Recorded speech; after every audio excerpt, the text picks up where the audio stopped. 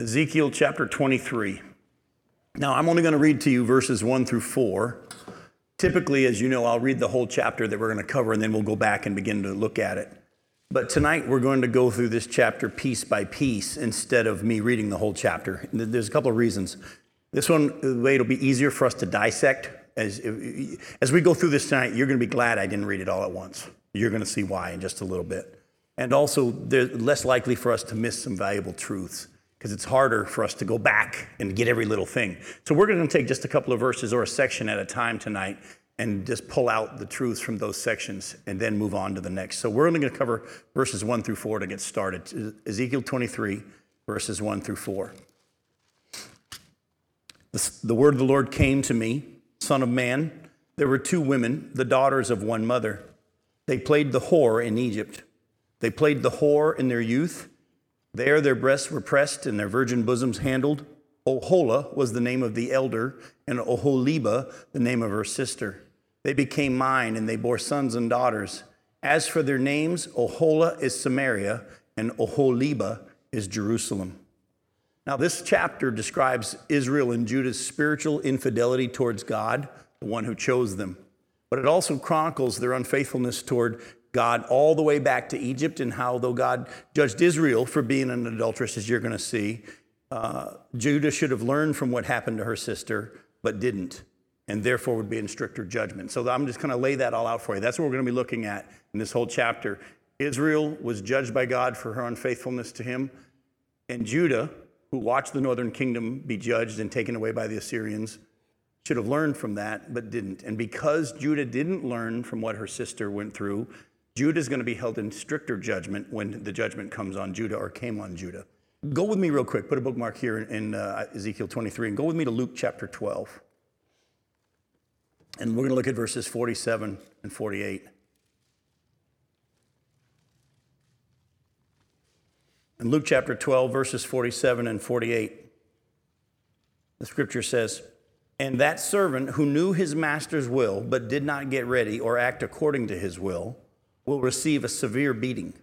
But the one who did not know and did what deserved a beating will receive a light beating.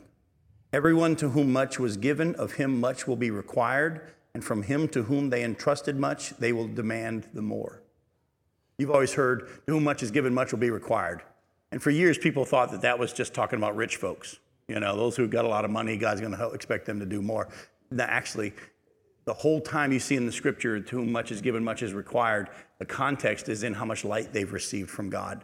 And as you know, the scripture says very clearly that it's going to be easier in the day of judgment for Sodom and Gomorrah than it will be for Capernaum, because the miracles that Jesus did in Capernaum, and Jesus himself said if the miracles that he had done in Capernaum were done in Sodom and Gomorrah, they would have repented in sackcloth and ashes. And so on the day of judgment, Sodom and Gomorrah, even though they were judged harshly in this world, when they stand before God, they will be judged lighter than the people of Capernaum of the day, during the day that Jesus walked on the earth. Why?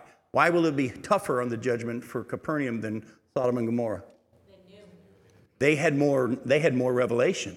Not only did they know some of the things Sodom and Gomorrah knew, Jesus himself walked in their midst and did miracles in their midst, and they still rejected.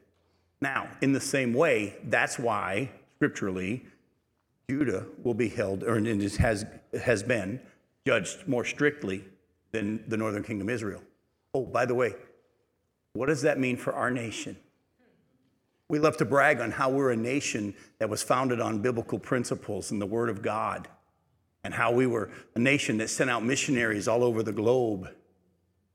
And as we turn our back on him, the judgment will be stricter for us as well. So keep that in mind as we go a little further tonight. Go back to Ezekiel chapter 23.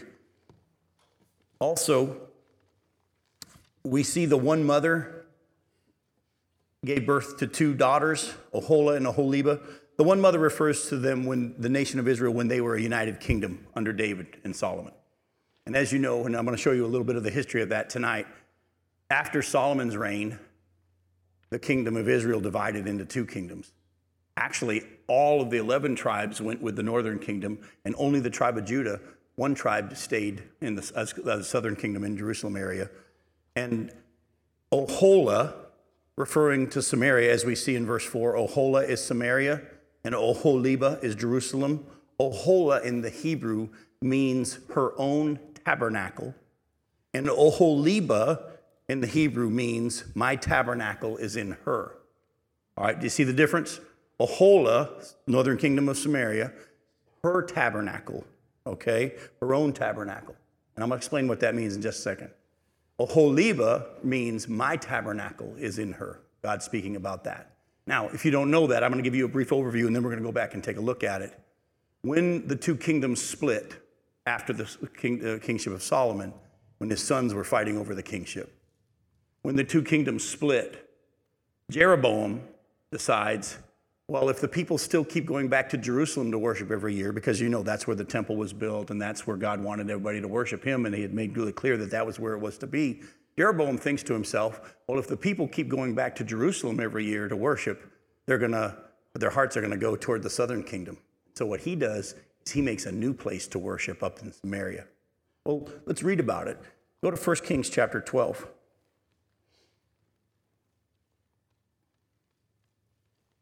1 Kings chapter 12, verses 16 through 33. It says, and when all Israel saw that the king did not listen to them, the people answered the king, what portion do we have in David? We have no inheritance in the son of Jesse. To your tents, O Israel, look now to your own house, David. So Israel went to their tents, but Rehoboam reigned over the people of Israel who lived in the cities of Judah. Then King Rehoboam sent Adoram, who was taskmaster over the forced labor, and all Israel stoned him to death with stones. And King Rehoboam hurried to mount his chariot to flee to Jerusalem. So Israel has been in rebellion against the house of David to this day. And when all Israel heard that Jeroboam had returned, they sent and called him to the assembly and made him king over all Israel. That there was none that followed the house of David, but the tribe of Judah only. When Rehoboam came to Jerusalem, he assembled all the house of Judah and the tribe of Benjamin, 180,000 chosen warriors to fight against the house of Israel, the son of Solomon. But the word of God came to Shemaiah, the man of God, say to Rehoboam, the son of Solomon, king of Judah, and to all the house of Judah and Benjamin, and to the rest of the people, thus says the Lord, you shall not go up or fight against your relative, the people of Israel. Every man return to his home, for this thing is from me. So they listened to the word of the Lord and went home again according to the word of the Lord. Then Jeroboam built Shechem in the hill country of Ephraim and lived there, and he went out from there and built Penuel. And Jeroboam said in his heart, now the kingdom will turn back to the house of David if this people go up to offer sacrifices in the temple of the Lord at Jerusalem. Then the heart of this people will turn again to their lord Rehoboam, the king of Judah, and they will kill me and return to Rehoboam, king of Judah. So the king took counsel and made 2 calves of gold, and he said to the people, you have gone up to Jerusalem long enough. Behold your gods, O Israel, who brought you up out of the land of Egypt. Does that sound familiar at all? When did we see this happen already? In the wilderness, during the Exodus. While Moses was up on the mountain, they said, we don't know what happened to this guy Moses. And they talked Aaron into making calves of gold. And they said, these are your gods that brought you out of Egypt. By the way, how did God react to that? Pretty good, or was he okay with it? I mean, he made them drink those calves. If you remember, they melted it down, and he made them drink it. And here now, Jeroboam not only builds a new place of worship up in the northern area instead of in Jerusalem where God had said the place it was to be, he also made golden calves instead of an altar to God. That was up at Dan, wasn't it? I'm sorry? Well, actually, you're going to see it's in the area of Samaria. So Dan, and there's 2 places. One was in Dan, as you're going to see. Another one's in Bethel. All right? So let's keep reading. All right? Verse 29, and he set one in Bethel and the other he put in Dan. Then this thing became a sin, for the people went as far as Dan to be before one. And he also made temples on the high places and appointed priests from among the people who were not of the Levites. And Jeroboam appointed a feast on the 15th day of the 8th month, like the feast that was in Judah. And he offered sacrifices on the altar, so he did in Bethel, sacrificing to the calves that he had made. And he placed in Bethel the priests of the high places that he had made. And he went up to the altar that he had made in Bethel on the 15th day in the 8th month, and in the month that he had devised from his own heart. And he instituted a feast for the people of Israel and went up to the altar to make offerings. So we see that's when the kingdom not only split, but then the 2 places of worship began. Now, if you remember, this 2 places of worship issue carried on all through the history of Israel, not only through their judgment, as we're looking at here in Ezekiel's time and Jeremiah and Isaiah and all that, but all the way to the time of Jesus. Go to John chapter 4. John chapter 4, if you remember, Jesus goes through what area? Samaria, that northern area, the area that the Jews wouldn't even go through, the southern kingdom area Jews wouldn't go through, because what happened was during the time of the captivity in Babylon, the Jews that were taken captive started intermarrying with the Babylonians. And when they left Babylon to come back into the land, that area of Samaria is where the people who had married the Babylonians all lived, and they were half-breeds in the minds of the pure Jews. And so they wouldn't have anything to do with the Samaritans in the area of Samaria. And the Samaritan woman, as you know, in John 4, was a woman of Samaria. But look at John chapter 4, verses 19 and 20. The woman says to Jesus, "Sir, I perceive that you're a prophet. Our fathers worshipped on this mountain, but you say that in Jerusalem is the place where people ought to worship." You see, here she's still wrestling with that same issue. Ohola means what? Her own tabernacle. Oholiba, my tabernacle is in her. And so God said there was one mother, who had two daughters. The elder named Ohola, which refers to Samaria, who had her own tabernacle. And the younger one was named Oholiba, which refers to Jerusalem, where my tabernacle is. All right? That's verses 1 through 4. Let's go to chapter 23, verses 5 through 10. Ohola played the whore while she was mine, and she lusted after her lovers, the Assyrians, warriors clothed in purple, governors and commanders, all of them desirable young men, horsemen riding on horses. She bestowed her whoring upon them, the choicest men of Assyria, all of them, and she defiled herself with all the idols of everyone after whom she lusted. She did not give up her whoring that she had begun in Egypt. For in her youth men had lain with her and handled her virgin bosom and poured out their whoring lust upon her. Therefore I delivered her into the hands of her lovers, into the hands of the Assyrians after whom she lusted. These uncovered her nakedness, they seized her sons and daughters, and as for her, they killed her with a sword, and she became a byword among women when judgment had been executed on her. The northern kingdom turns to the Assyrians for protection. We're not going to take the time to look at totally all the history of that, but go ahead and turn to 2 Kings chapter 17 as I kind of lay this out for you. They turned to the Assyrians for protection instead of God, and they also began to worship idols of the Assyrians, thus being spiritually unfaithful, if you will, to God. So God allowed the Assyrians to conquer them and to take them captive, and as you probably already remember, that happened in 722 BC. Go to 2 Kings 17, though. 2 Kings 17, verses 1 through 23.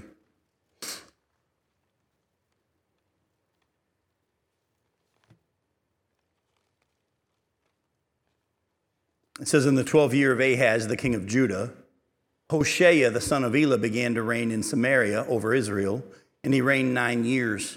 And he did what was evil in the sight of the Lord, yet not as the kings of Israel who were before him. Against him came up Shalmaneser, the king of Assyria, and Hoshea became his vassal and paid him tribute. But the king of Assyria found treachery in Hosea, for he had sent messengers to So, the king of Egypt, and he offered no tribute to the king of Assyria, as he had done year by year. Therefore the king of Assyria shut him up and bound him in prison. Then the king of Assyria invaded all the land and came to Samaria, and for 3 years he besieged it. In the 9th year of Hoshea, the king of Assyria, the king of Assyria captured Samaria, and he carried the Israelites away to Assyria, and he placed them in Hala and on the Habor, the river of Gozan, in the cities of the Medes. And listen closely to this. Is the history in 2 Kings. It can't get any more clear. And this occurred because the people of Israel had sinned against the Lord their God, who had brought them out of the land of Egypt and from under the hand of Pharaoh, the king of Egypt, and had feared other gods, and walked in the customs of the nations whom the Lord drove out before the peoples of Israel, and in the customs that the kings of Israel had practiced. And the people of Israel did secretly against the Lord their God things that were not right. They built for themselves high places in all their towns, from the watchtower to fortified city. They set up for themselves pillars and Asherim on every hill and under every green tree.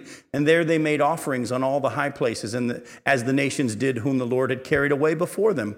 And they did wicked things, provoking the Lord to anger. And they served idols, of which the Lord had said to them, "You shall not do this."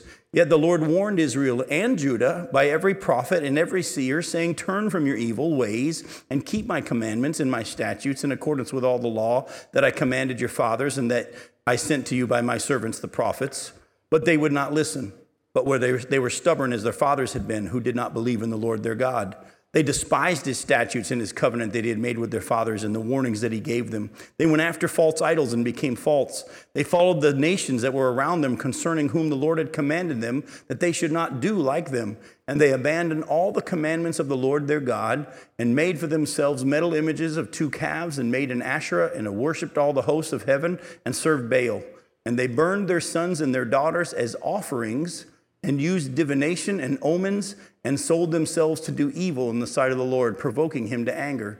Therefore the Lord was very angry with Israel and removed them out of his sight. None was left but the tribe of Judah only. Judah also did not keep the commandments of the Lord their God, but walked in the customs that Israel had introduced. And the Lord rejected all the descendants of Israel and afflicted them and gave them into the hands of plunderers until he had cast them out of his sight. When he had torn Israel from the house of David, there he made Jeroboam, the son of Nebat, king. And Jeroboam drove Israel from following the Lord and made them commit great sin. The people of Israel walked in all the sins that Jeroboam did. They did not depart from them until the Lord removed Israel out of his sight, as he had spoken by all his servants, the prophets. So Israel was exiled from their own land to Assyria until this day. Now, as we've just read in this short history for the northern kingdom, they worshiped the gods of the Assyrians, and they worshiped all the Baals, and they were offering their children as sacrifices to these foreign gods. And what does God ultimately do? He says, I've been telling you over and over and over, don't do this. This isn't good for you. I want you to worship me. If you follow me, it'll be for your good and not for harm. And they would not listen. And so what does he do? He says, you want to be like the Assyrians? I'll hand you over to the Assyrians. And you can go live in Assyria. You can be their captive, and they were judged by them. Now, let me just say, there's debate with some people, but it's very, very clear as you study history. Even our nation was started as a nation under God. Our nation was set apart for the worship of God, the people that came here, and we have a history that's very, very clear that we were a God-fearing nation. But what's happened to us? We want to be like all the other nations. And folks, little by little, God has been offering opportunity for us to return and return and return. But ultimately, with God being who he is, what will he ultimately do? You want to do that? Go right ahead. And I believe a judgment has already begun. You say, Jim, how has the judgment already begun? Well, we're not going to take the time to turn there, but if you look at Romans chapter 1, the Bible is very, very clear in 18, and following the wrath of God is being revealed against all ungodliness because people suppress the truth. Although what may be known about God is clear to them, his divine nature, his eternal qualities have been clearly seen through what has been made, so that all men are without excuse. And that scripture goes on and says, even though he revealed himself to them, they worshiped other things. And then the passage goes on and says, therefore God gives them over to their shameful lusts. And he talks about homosexuality, men with men, women with women. And folks, as our nation, as the Supreme Court says that homosexual marriage is okay, as individual states are approving it, it's evidence that God has given us over to our shameful lust. What's next? What's next is he could very easily allow us to no longer be the individual nation that we have been for so long, the powerful nation that we have been so long, because that's who God is. You look all through the scriptures, you see it. The prodigal son comes to the father and he says, I'm not going to wait until you die to get my inheritance. Give me my inheritance now. Most of us as parents would say, no way. But the father in that story, who is God, says what? You want to go? I'm going to let you go. Here's your money. Go. He hands us over. Paul teaches us that in 1 Corinthians chapter 5. There was a man in the church there in Corinth who was having sexual relations with a woman who was his father's wife. And the church was actually thinking it was okay. And what does Paul say? Hand this man over to Satan, that his soul may be saved. You see, Satan is a roaring lion seeking whom he may devour. Remember, he's going to and fro throughout the earth looking for someone to just maul. And God is protecting us from him at all times. If you're a child of God, Satan can't do anything to you without God's permission. That's why Satan asked for permission to mess with the disciples, and he asked for permission to mess with Peter. And Jesus allowed, just like in the situation with Job. Satan says to God, the only reason Job's like that is because you won't let me touch him. You've got this protection around him, and God sets the parameters. But there comes a point where God, who's been protecting us from the evil one at all times, if we continually ignore his calls, he'll say, go ahead. You want your fill? Individually and corporately, there comes a time when God hands us over. Now, for a child of God, you're not going to lose your salvation in that process. But what's going to happen? You're going to get mauled. You're going to get devoured. There's going to come, hopefully, a point where you realize this isn't what I thought it was going to be. And then you hopefully come back in repentance to your Father who's waiting for you to come back. The nation of Israel, for many years, he kept telling them, don't do this. But they did. And there came a point where he said, you want the Assyrians to be your God? The gods of the Assyrians to be your gods? Go ahead. And there was no more a northern kingdom. They were taken away captive. Go back to Ezekiel chapter 23. Look at verses 11 through 27. Her sister, Oholiba, saw this, and she became more corrupt than her sister in her lust and in her whoring, which was worse than that of her sister. She lusted after the Assyrians, governors and commanders, warriors clothed in full armor, horsemen riding on horses, all of them desirable young men. And I saw that she was defiled. They both took the same way. But she carried her whoring further. She saw men portrayed on the wall, the images of the Chaldeans portrayed in vermilion, wearing belts on their waists and flowing turbans on their heads, all of them having the appearance of officers, a likeness of Babylonians, whose native land was Chaldea. When she saw them, she lusted after them and sent messengers to them in Chaldea. And the Babylonians came to her in the bed of love, and they defiled her with their whoring lust. After she was defiled by them, she turned from them in disgust. When she carried on her whoring so openly and flaunted her nakedness, I turned in disgust from her as I had turned in disgust from her sister. Yet she increased her whoring, remembering the days of her youth when she played the whore in the land of Egypt, and lusted after her lovers there, whose members were like those of donkeys, and those issue was like that of horses. Thus you longed for the lewdness of your youth, when the Egyptians handled your bosom and pressed your young breasts. Therefore, O Oholiba, thus says the Lord God, behold, I will stir up against you your lovers from whom you turned in disgust, and I will bring them against you from every side, the Babylonians and all the Chaldeans, Pekod and Shoa and Koa, and all the Assyrians with them, desirable young men and governors, commanders, all of them, officers and men of renown, all of them riding on horses. And they shall come against you from the north with chariots and wagons and a host of peoples. They shall set themselves against you on every side with buckler, shield, and helmet. And I'll commit the judgment to them, and they shall judge you according to their judgments. And I'll direct my jealousy against you, that they may deal with you in fury. They shall cut off your nose and your ears, and your survivors shall fall by the sword. They shall seize your sons and your daughters, and the survivors shall be devoured by fire. They shall also strip you of your clothes and take away your beautiful jewels. Thus I will put an end to your lewdness and your whoring begun in the land of Egypt, so that you shall not lift up your eyes to them or remember Egypt anymore. After watching how God was displeased with Israel for turning to the Assyrians, Judah under King Ahaz, I'm going to show you this from the scripture, Judah under King Ahaz did the exact same thing. But not only that, he actually went even further. He had the altar in Damascus copied and brought into the temple of God. And I'm going to read that to you. It's a real surprising thing that a lot of people don't know. But actually, Ahaz, when he was king of Judah, after seeing what was going on, he actually went to the Assyrian king, Tiglath-Pileser, and he saw the altar that they had at their shrine and their temple to the false gods. And he was so impressed by it, he had it copied and brought to the temple in Jerusalem. And they pushed all the stuff that was in the temple to the side and put this altar that was in Damascus in the temple. You don't believe me? Let's go look at 2 Kings chapter 16 and read it for ourselves. 2 Kings chapter 16, verses 1 through 10.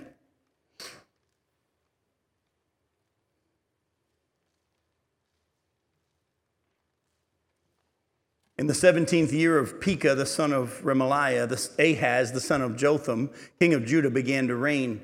Ahaz was 20 years old when he began to reign, and he reigned 16 years in Jerusalem. And he didn't do what was right in the eyes of the Lord his God, as his father David had done, but he walked in the way of kings of Israel. in the way of the kings of Israel. He even burned his son as an offering. Look at that. According to the despicable practices of the nations whom the Lord drove out before the people of Israel. And he sacrificed and made offerings on the high places and on the hills and under every green tree. Then Rezin, the king of Syria, and Pekah, the son of Remaliah, the king of Israel, came up to wage war on Jerusalem.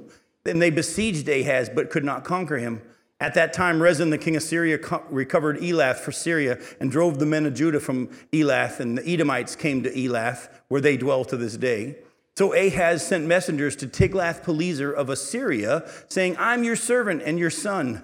Instead of turning to God and calling out to God when this stuff's going on, who does he call out to? The king of Assyria.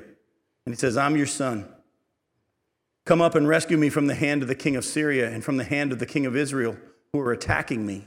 Ahaz also took the silver and the gold that was found in the house of the Lord and in the treasures of the king's house. And he sent a present to the king of Assyria. And the king of Assyria listened to him. The king of Assyria marched up against Damascus and took it, carrying its people captive to Kir, and he killed Rezin. When King Ahaz went to Damascus to meet Tiglath-Pileser of Assyria, the king of Assyria, he saw the altar that was at Damascus, and King Ahaz sent to Uriah the priest a model of the altar and its pattern exact in all its details. Now, I stopped there for the sake of time. You could keep reading in the rest of that chapter later on, and you'll see the specifics. You'll see in there, that's when they push all the stuff that was in the temple to the side. They put this altar to the foreign god in the temple. So God turns his back on Judah because of this, and the Babylonians come and attack her just as he allowed the Assyrians to demolish Israel. By the way, in our study of Ezekiel, you probably may not specifically remember, but how long did the attack of the Babylonians take? Does anyone remember when it started? The first time the Babylonians came and took captives? It was in 605 BC. Remember, that's when Daniel, Shadrach, and Meshach, and Abednego were taken captive.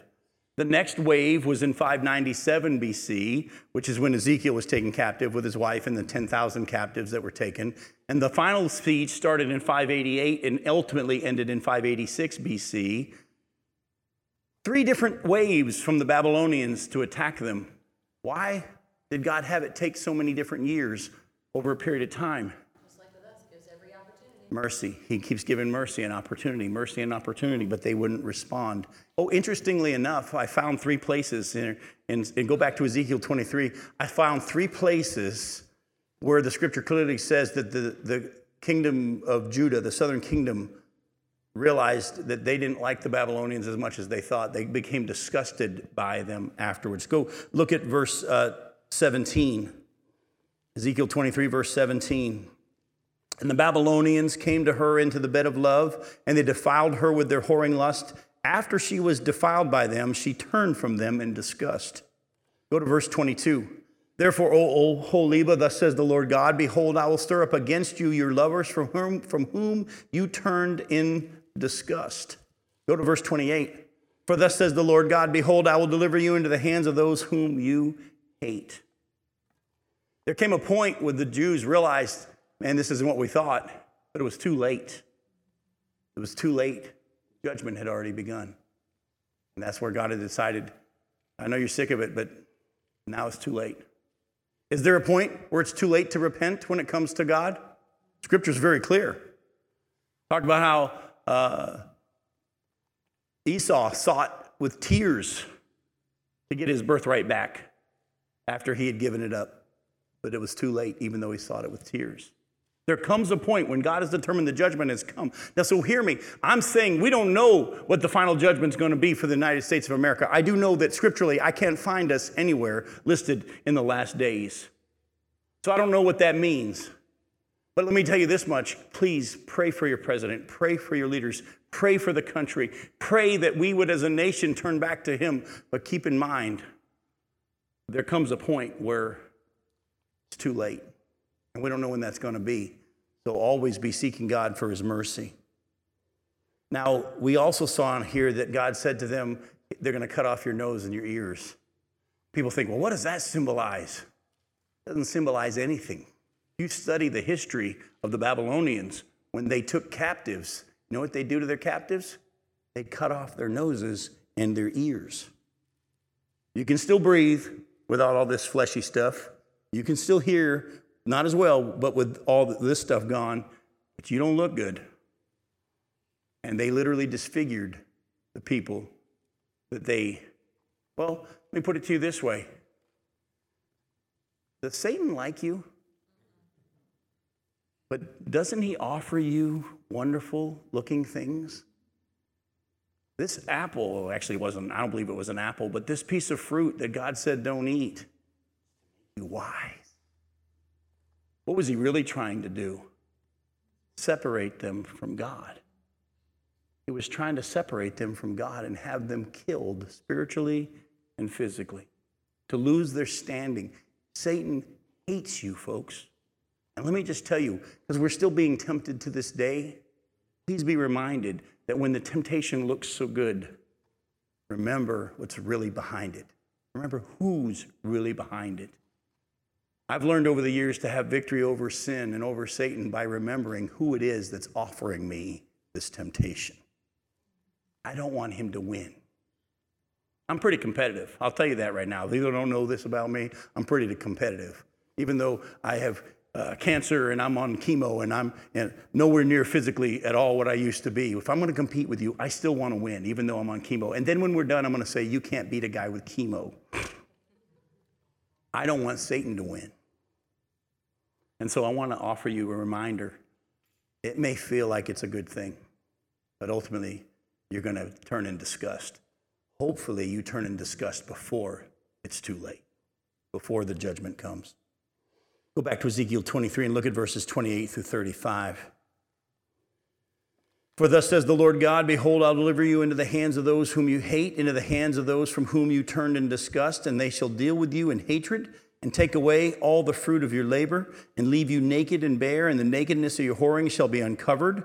Your lewdness and your whoring, you have brought this upon you, because you played the whore with the nations and defiled yourself with their idols. You have gone the way of your sister. Therefore, I will give her cup into your hand, thus says the Lord God. You shall drink your sister's cup that is deep and large. You shall be laughed at and held in derision, for it contains much. You will be filled with drunkenness and sorrow, a cup of horror and desolation, the cup of your sister Samaria. You shall drink it and drain it out, and gnaw its shards and tear your breasts. For I have spoken, declares the Lord God. Therefore, thus says the Lord God, because you have forgotten me and cast me behind your back, you yourself must bear the consequences of your lewdness and your whoring. God had decided that Judah was going to now drink the same cup that Israel had drunk. Does anybody know what the drinking the cup refers to? And if once you see what it is, and I show you a bunch of scriptures that all tie to it, it's going to be one of the funnest parts of the study. Hard to read its parts, but it moves into a really kind of an exciting thing. But let me just tell you, the drinking of the cup is referring to receiving the wrath of God. When it talks about drinking the cup, it talks about receiving the wrath of God. Go to Psalm 75 and look at verse 8.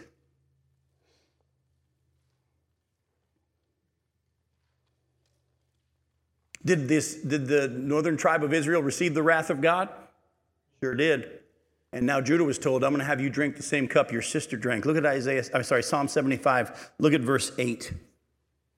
For in the hand of the Lord there is a cup with foaming wine well mixed, and he pours out from it, and all the wicked of the earth shall drain it down to the dregs.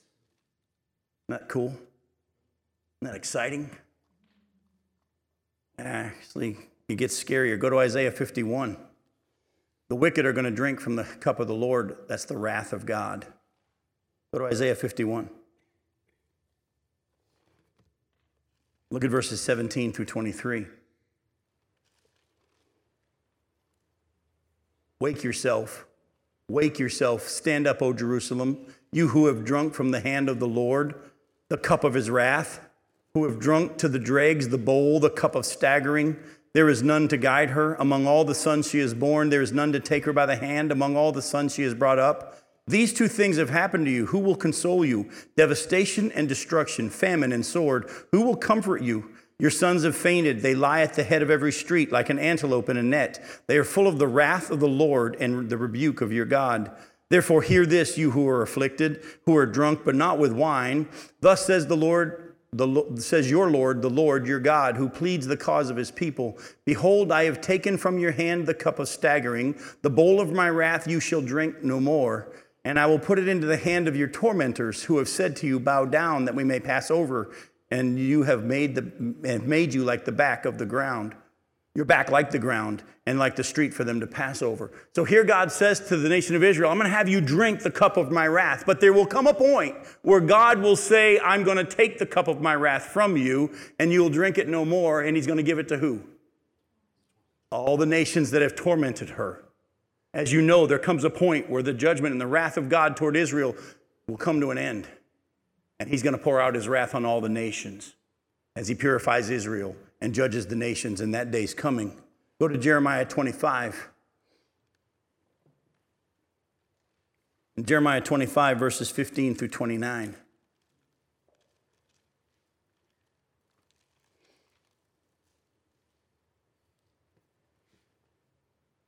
Jeremiah 25, verse 15, thus says the Lord, the God of Israel, said to me, take from my hand this cup of the wine of wrath, and make all the nations to whom I send you drink it.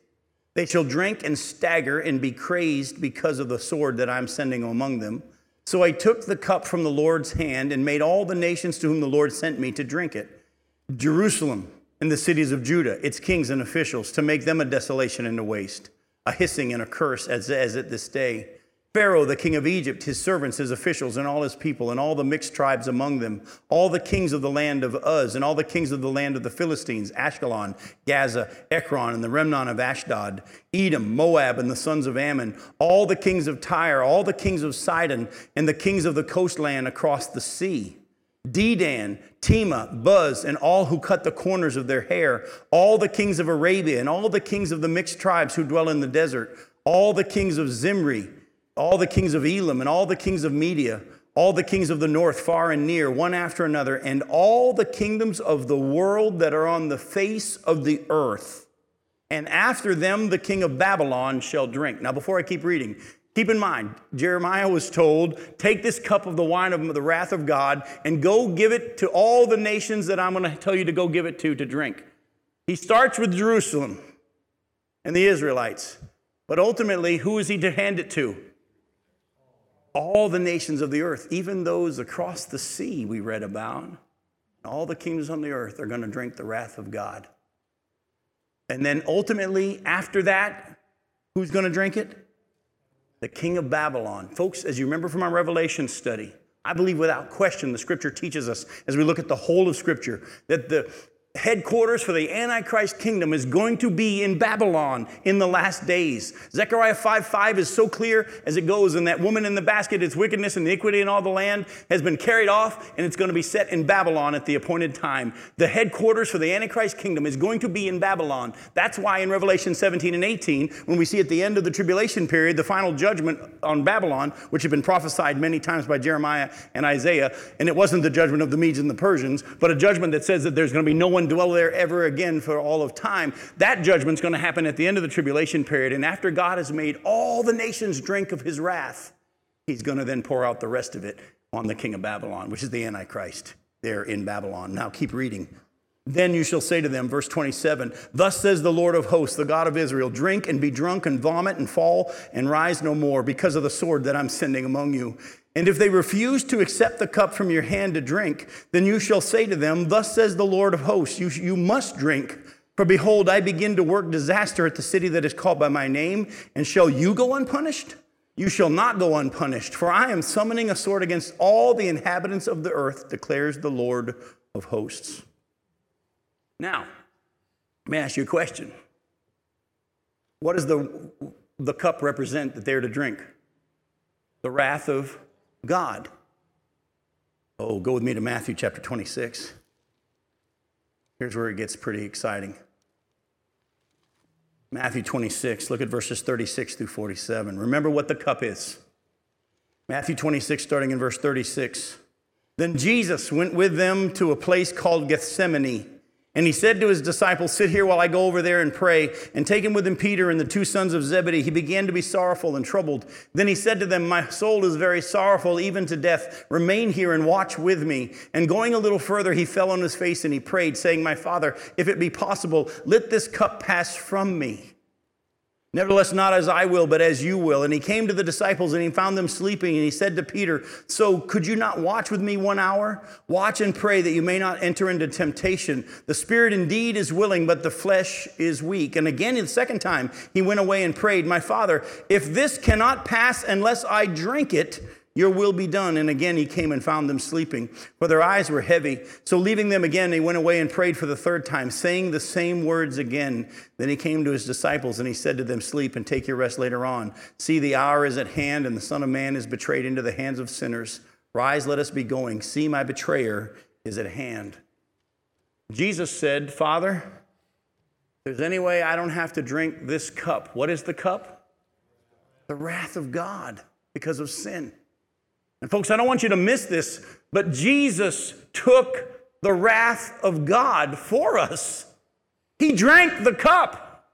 And if you would believe that what he did covers you, if you'll by faith accept his sinless life, his death for your sin, his resurrection as your covering. Remember, the death angel was going to pass over wherever the blood was applied. You apply by faith the blood of Christ to the doorpost of your heart. Jesus has already drank the cup of God's wrath for you. He drank it for the whole world, but only those who will receive it in their place will be saved. And I love the fact that I am deserving of God's wrath just like you are. Go to Isaiah 53. It can't get any more clear as you go back now and look at Isaiah 53 with this in mind, how he drank the cup of God's wrath on our behalf. Isaiah 53 verses 1 through 6. Who's believed what he has heard from us? And to whom has the arm of the Lord been revealed?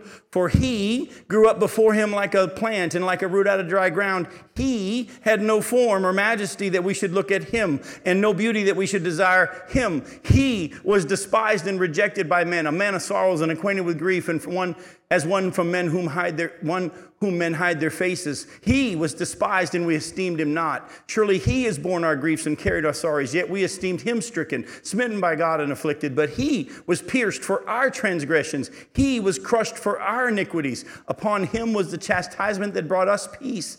And with his wounds we are healed. All we like sheep have gone astray. We have turned every one to his own way. And the Lord has laid on him the iniquity of us all. He drank the cup of wrath, God's wrath on our behalf. Aren't you grateful? I know I am. I thank the Lord for the fact that he drank the cup of God's wrath on my behalf. He prayed, Father, if there's any way that I cannot drink this cup, but if that's your will, I'll do it. And he did. Go for it.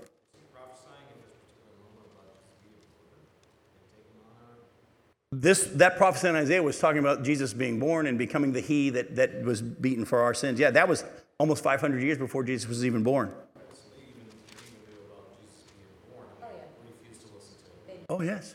Oh, there were many, many prophecies that went along that way.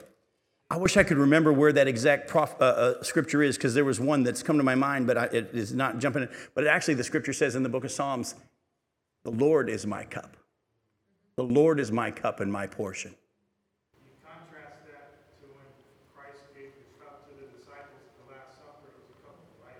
Yes, he gave them the cup of life. Because of him drinking the cup on their behalf, his blood is now life. 2 Corinthians chapter 5, verse 21 says, he who knew no sin became sin so that we become the righteousness of God. Folks, the world is going to receive the wrath of God, but they don't have to, because the wrath of God has already been poured out on man's sin through Jesus Christ. On Jesus Christ. He became sin. But if they reject it, if they reject the offer, the wrath of God is coming on all nations. Now, I want to read to you, go back with me now to Ezekiel chapter 23, verses 36 through 49. 16:5, Psalm 16, verse 5. Write that down in your notes and look at it later on. It says, Jesus, he is my cup and my portion. Doesn't that love it?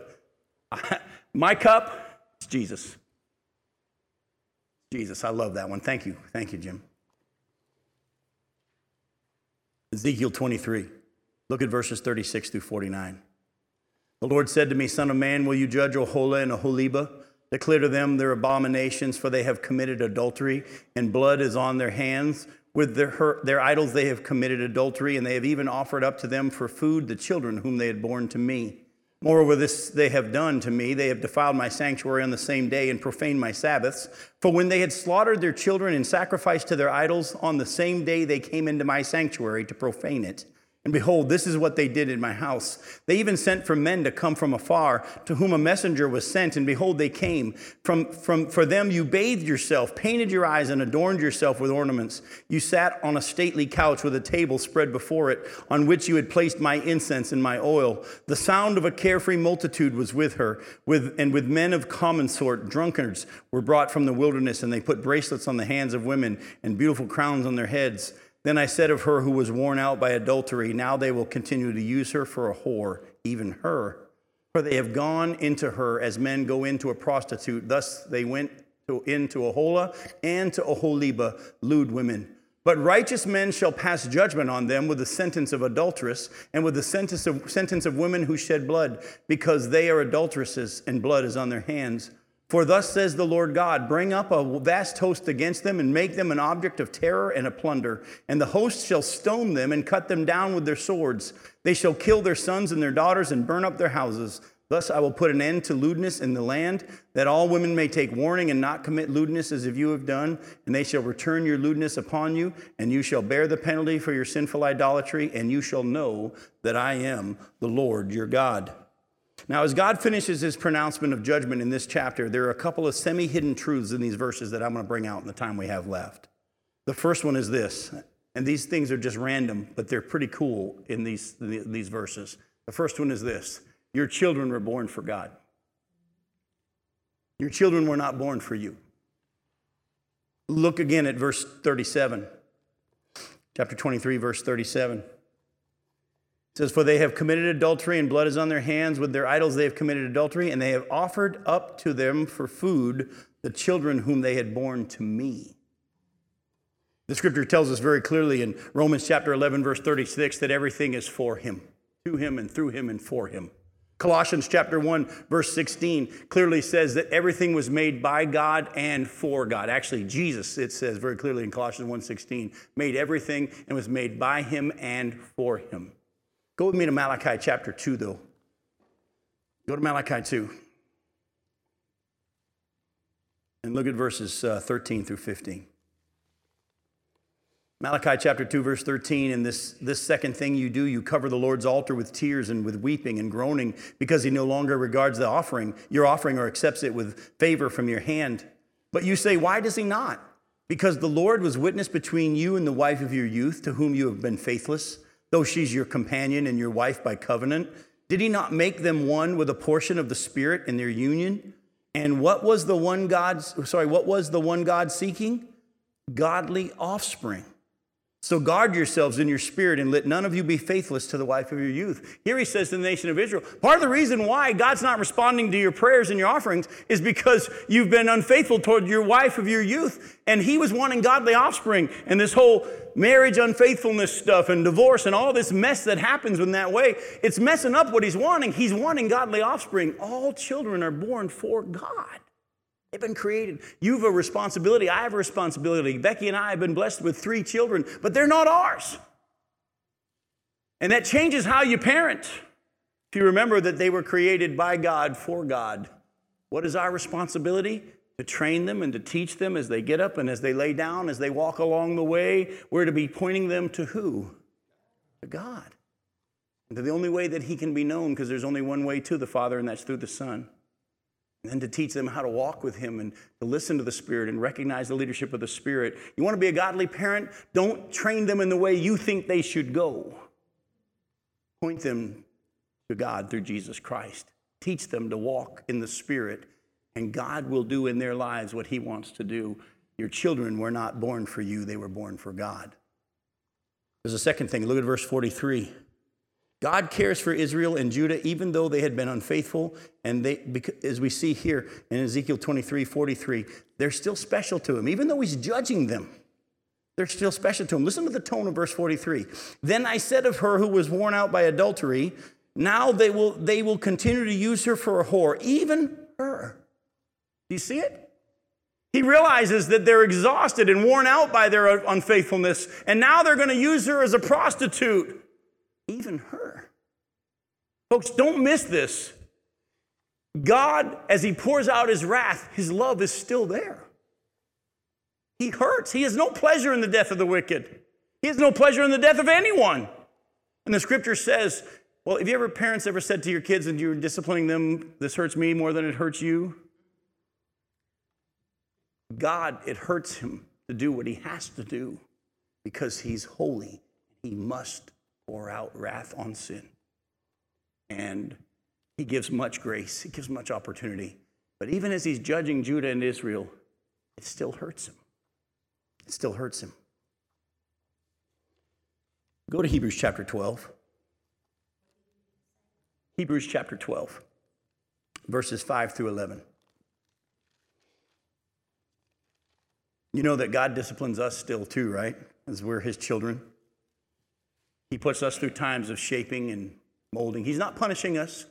As I read to you from this section, some of you, if you have an NIV in front of you, it's going to use the word punish. It's a bad word because if you think you're going to be punished for your sins after salvation, you don't think Jesus received the full punishment. Jesus was punished for all your sins. But his discipline feels like punishment sometimes, but it's not. It's not. Listen to Hebrews 12, verses 5 and following. And have you forgotten the exhortation? Some of your translations say encouragement. Have you forgotten the exhortation that addresses you as sons? My son, do not regard lightly the discipline of the Lord, nor be weary when reproved by him, for the Lord disciplines the one he loves. When God disciplines us, remember, he puts us through times of pruning and shaping. Folks, do you understand that my cancer is not because I've sinned? There are many reasons, and I'm not even going to seem to guess that I can explain to you all the things that God's doing through giving me cancer or allowing me to have cancer as Satan tried to mess with me and to work on my faith. God has allowed it for a season. Does that mean he doesn't love me anymore? No, he disciplines and prunes those he loves. This is a time of shaping for me, and I can look you in the eye and tell you my relationship with the Lord is growing during this time.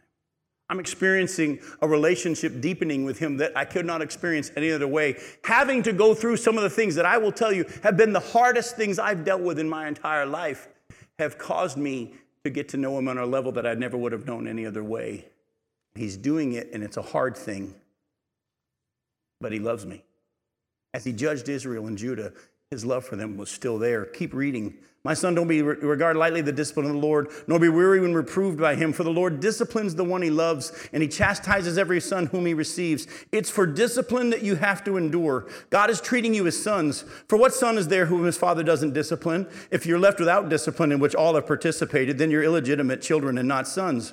Besides this, we have had earthly fathers who disciplined us, and we respected them. Shall we not much more be subject to the Father of spirits and live? For they, the earthly fathers, disciplined us for a short time as it seemed best to them, but he, God, disciplines us for our good, that we may share his holiness. For the moment, all discipline seems painful rather than pleasant, but later it yields the peaceful fruit of righteousness to those who have been trained by it. Don't lose sight for a second that in God's judgment that his love goes away. No, his love is still there. He loves everyone, even people in hell. But he also loves them enough to let them make their own choice, and he will not force. As he's working his will in our lives as his children, he loves us even when he puts us through times of trial. Look at verse 45 of chapter 23 of Ezekiel. There's always a remnant. There's always a remnant. I want you to see this. Ezekiel 23, verse 45. But righteous men shall pass judgment on them with the sentence of adulteress and with the sentence of women who shed blood because they are adulteresses and blood is on their hands. Where are these righteous men going to come from? Who are these righteous men? They're going to judge Israel and Judah. It's not the church. Who are the righteous men? They're going to pass the judgment on Israel of adulteress. Any idea? You're getting there. The 144,000. The ones who are going to be set apart by God to preach at the beginning of the tribulation period. And the nation of Israel is going to begin to turn to the Lord. There's going to be righteous men from within Israel. Go to Romans chapter 11. I want you to see this. I don't want you to miss this. Romans chapter 11, verses 1 through 6. There's always a remnant. Romans 11, verses 1 through 6. Paul says, I ask then, has God rejected his people? By no means. For I myself am an Israelite, a descendant of Abraham, a member of the tribe of Benjamin. God has not rejected his people whom he foreknew. Do you not know what the scripture says of Elijah, how he appeals to God against Israel?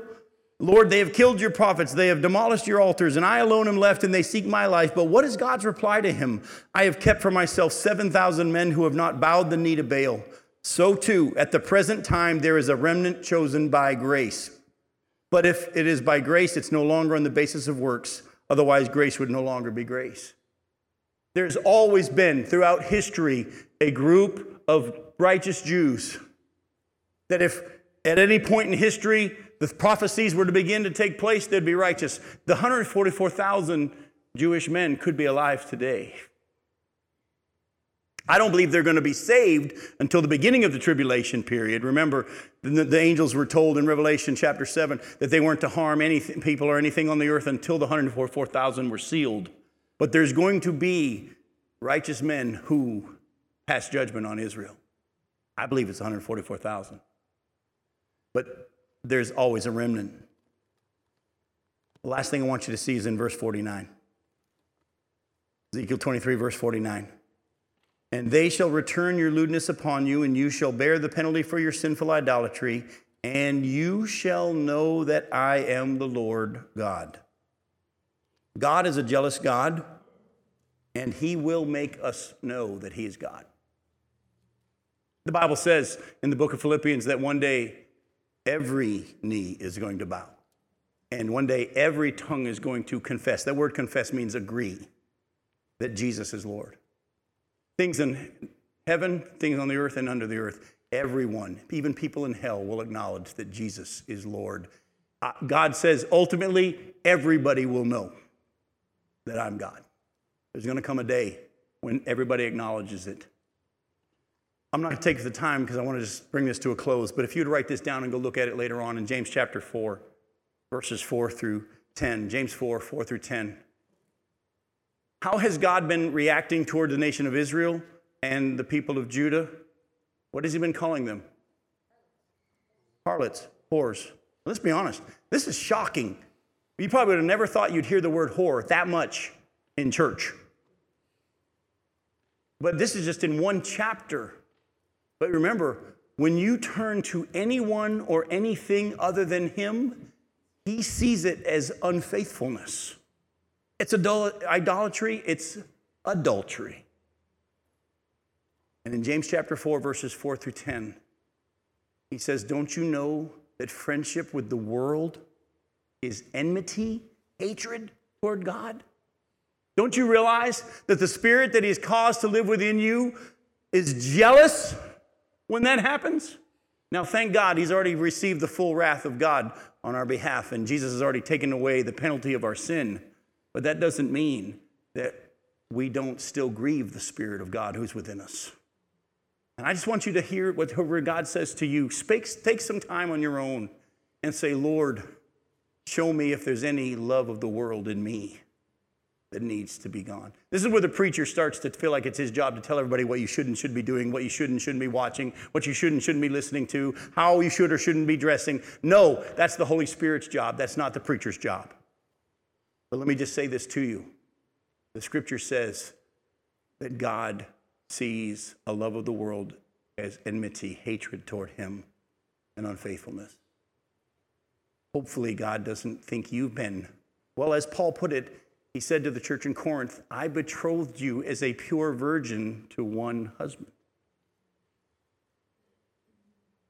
I have good news for you, though. The book of Jude ends in verse 23 by saying, he's able to present you blameless, without fault before him, and with great joy. I love you guys. No Bible study next week because I'll have chemo. It'll be a chemo week, and then we'll have Bible study the 2 weeks after that. See you then. Thanks for coming.